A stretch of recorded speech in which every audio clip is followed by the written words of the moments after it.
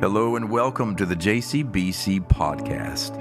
My name is Sean, and I'm so grateful that you found our podcast. Listen, the JCBC podcast is a collection of several sermons that have been preached over the years at Johns Creek Baptist Church. I pray that as you find these sermons and you listen to them, they would meet you where you are in your journey. And I trust that God will do something in these words to lift up your head, if only for a little while.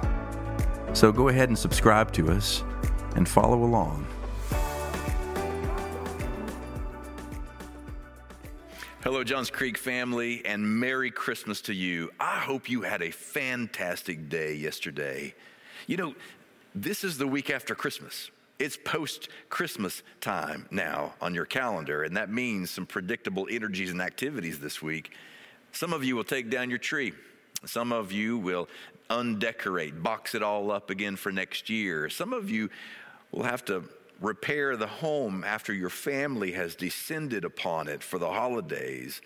And then some of you, you'll find yourself in a predictable situation. Somewhere, if you had a Christmas gift exchange, then it's possible that somewhere somebody got you a gift that just doesn't work. And it's not that you don't want it to work, but maybe the shirt is just like 2 sizes too big, or the sweater is awkwardly small and tight, or maybe the tie is not the right color or style. For whatever reason, you may find yourself this week or next standing in line at a customer service desk, hoping that their return policy is in your favor. Stores have all kinds of return policies, don't they? Some are generous, some are flexible.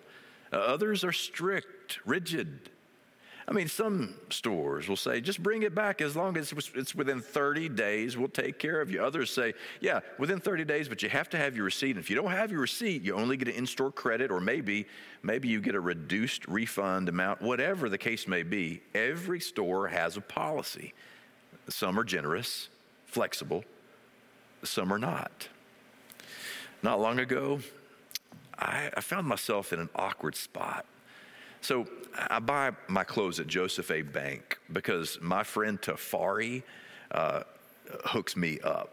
He is a fantastic business person, and he has become a friend. He's Ethiopian, and because of that connection, we have a conversation every time we're there. We talk Ethiopian politics, we talk religion, we talk about church, and plus, it doesn't hurt that he has more style in his little finger than I have in my entire body. He's got dreadlocks down to his belt in the back, and style just oozing. He knows how to put some things together. So I go see him.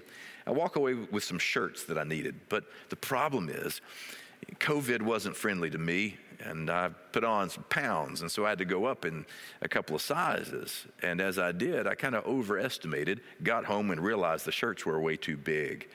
Well, like a dummy, I went ahead and wore them. I wore them thinking, well, maybe it'll shrink up.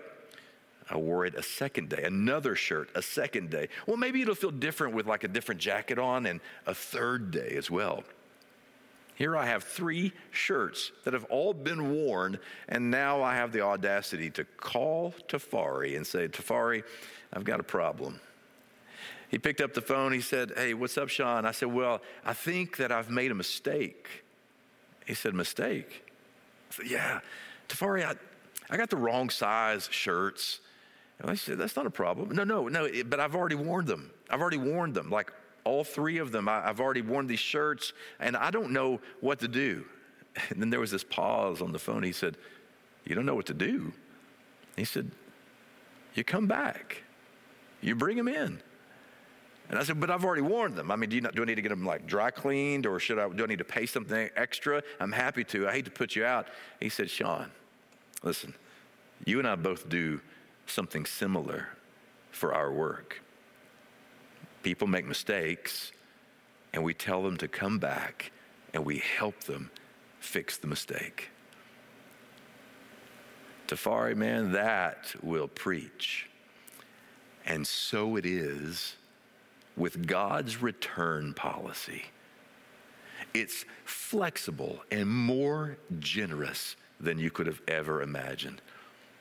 In the scriptures, there is a dominant theme that runs throughout the whole sweep of sacred scripture. More than 400 times, there is a particular word that repeats itself again and again. You know what that word is?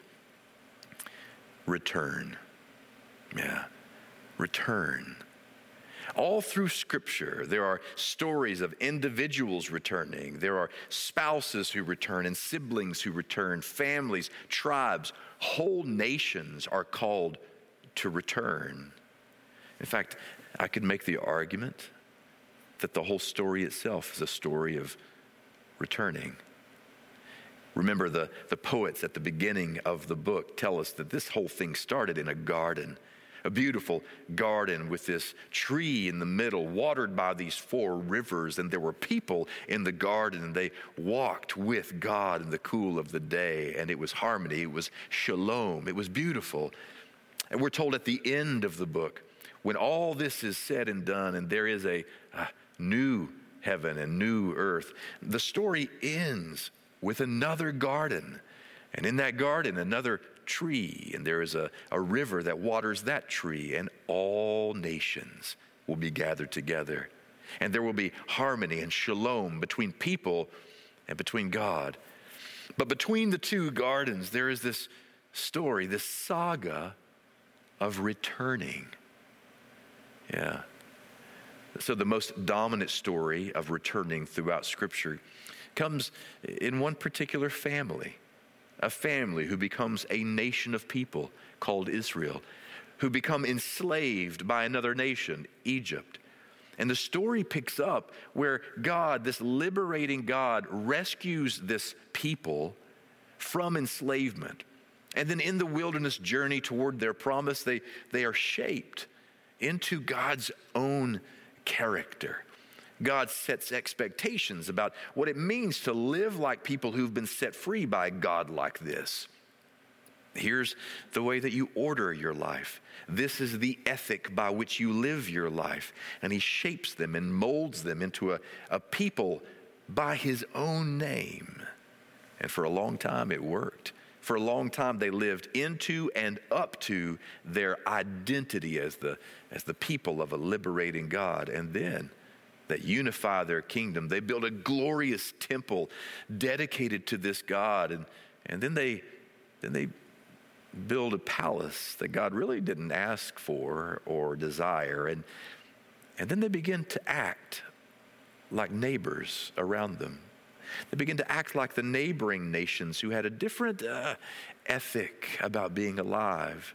In fact, they were told by the prophets that they began to build this temple and this palace using slave labor. They sold out their highest allegiance to nations around, and they got into military agreements, and they sold and bought arms, even made deals with Egypt, their former enslavers.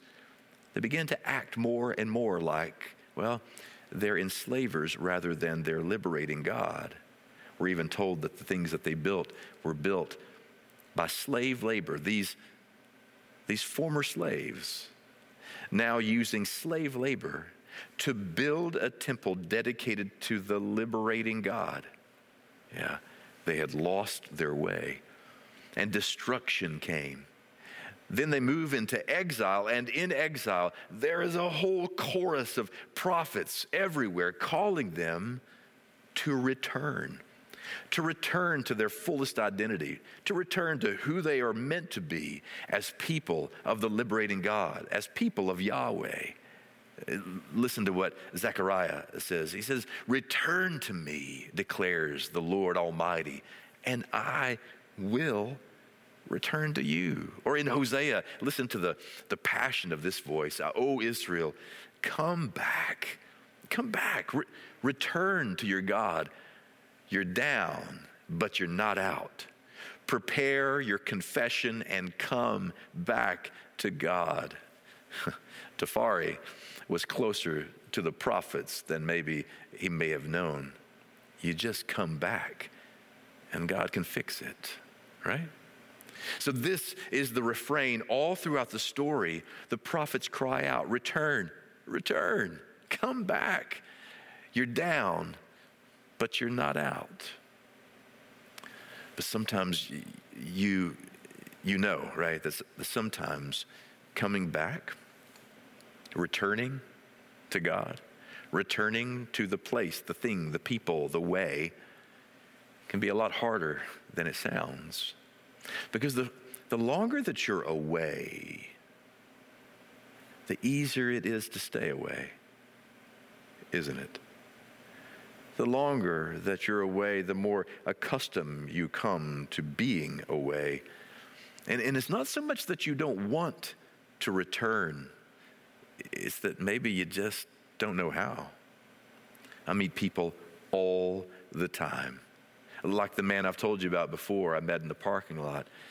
His life had fallen apart, and the church knew it, and we tried to reach out to him and see how we could aid, see how we can come to his service and support him. His business had a crisis. His family had a crisis. The marriage was falling apart.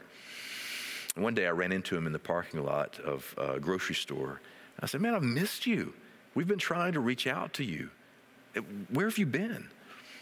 And he said, "Yeah, we're just going through a really hard time right now. And I don't know, we wouldn't feel right coming back until we get some things together."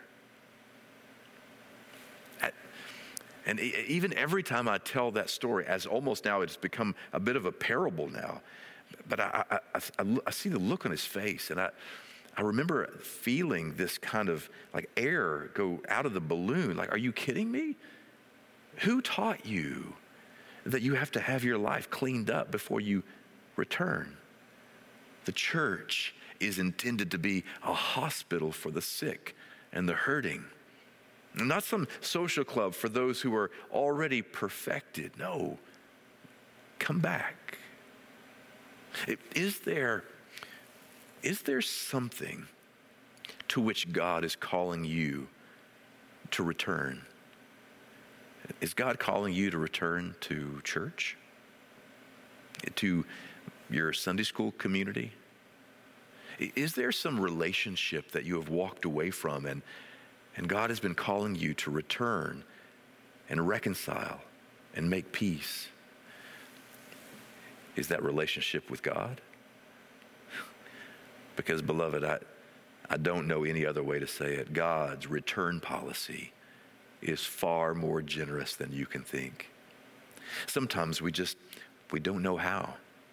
That's why I really love the prophet Joel. So Joel is also a prophet who is speaking at the same time as these other prophets who keep repeating the refrain, come home, return, return, return. Except Joel says it in a way that not only describes why to come, but also how to come home.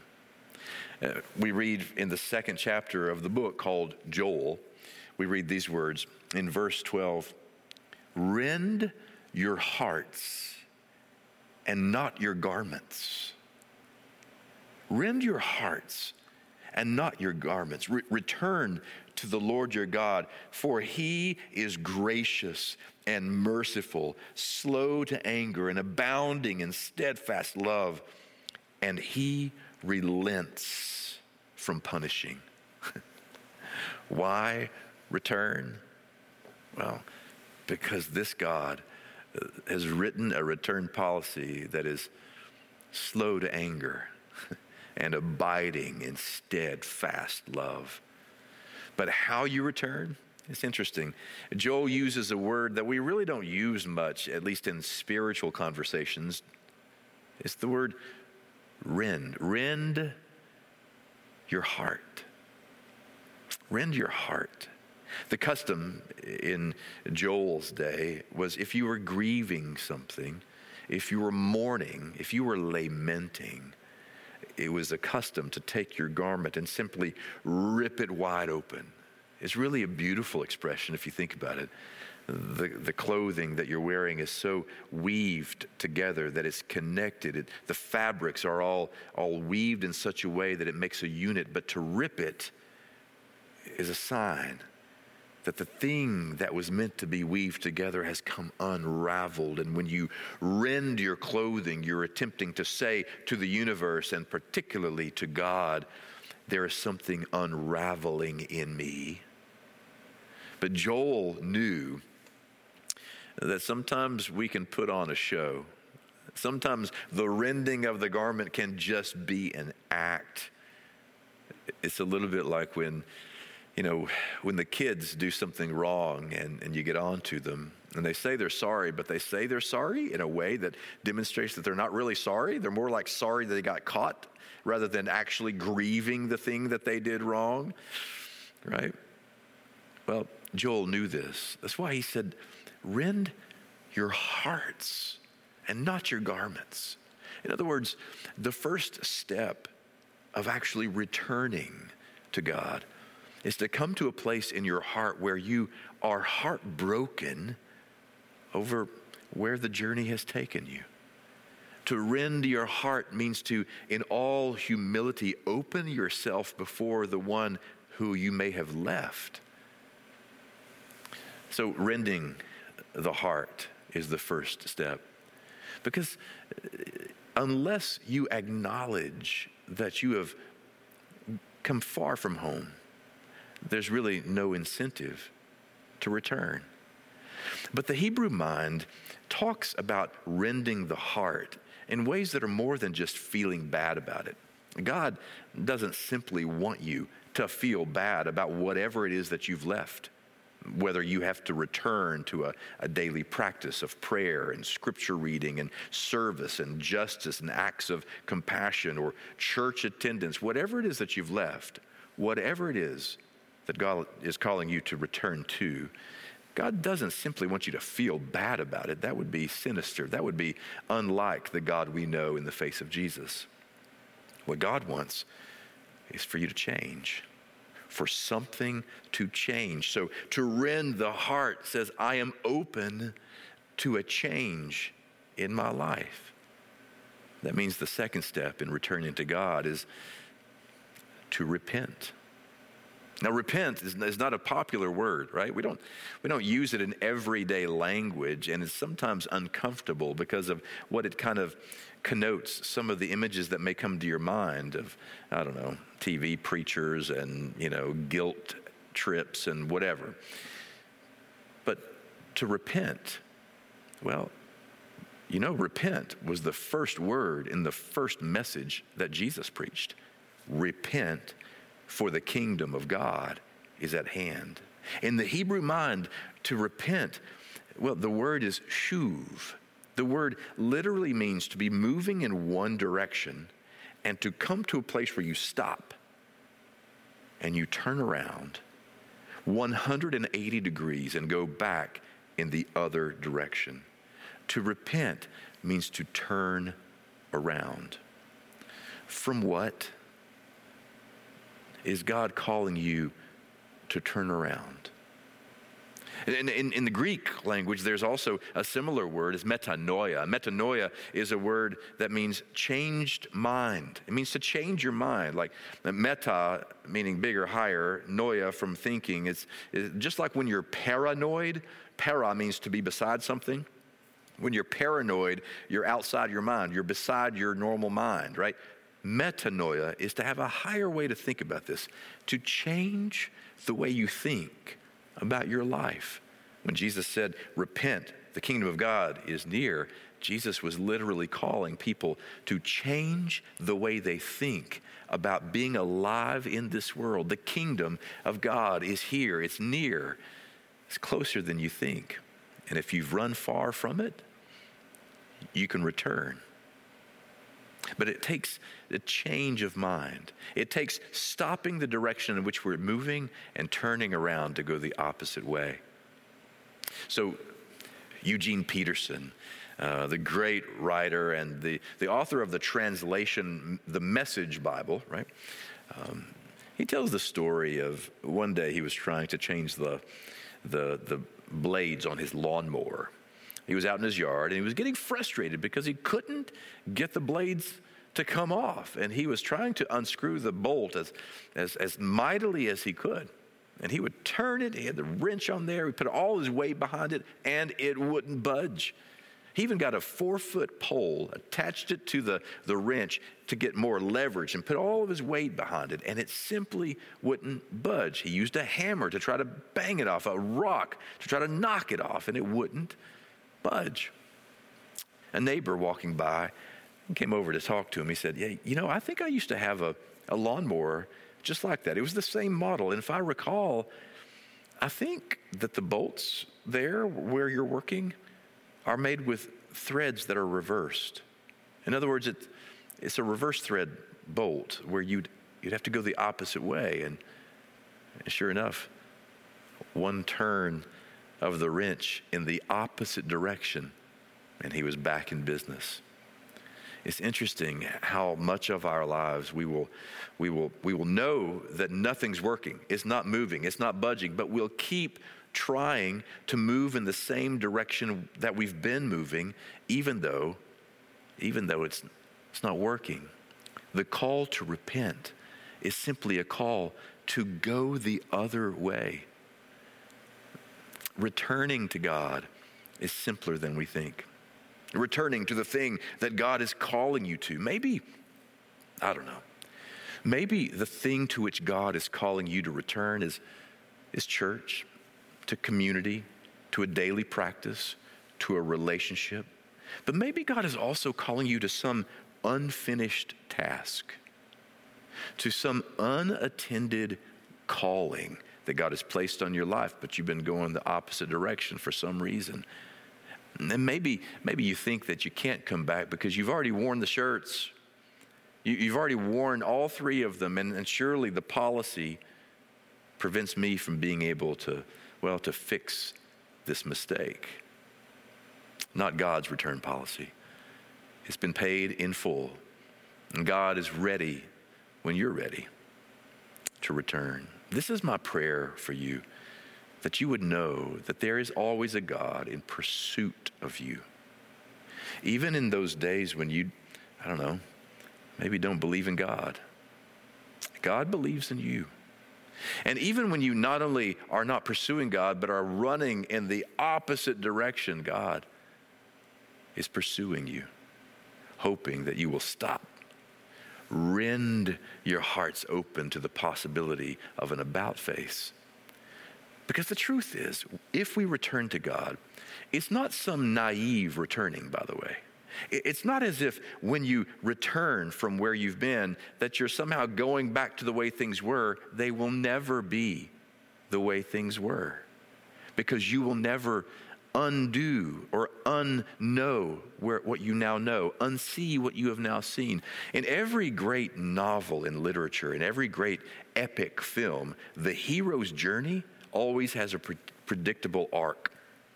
The hero goes out to live, to experience, to adventure, and then there is some falling, some failing, some humbling, and they come back. But they come back not to the way things were, but they come back with an informed coming back. And now they'll never be the same. In Christ, when you return and come in Him, you are, as Paul says, in every conceivable way, a brand new creation. All things old have passed away. And behold, everything is made new.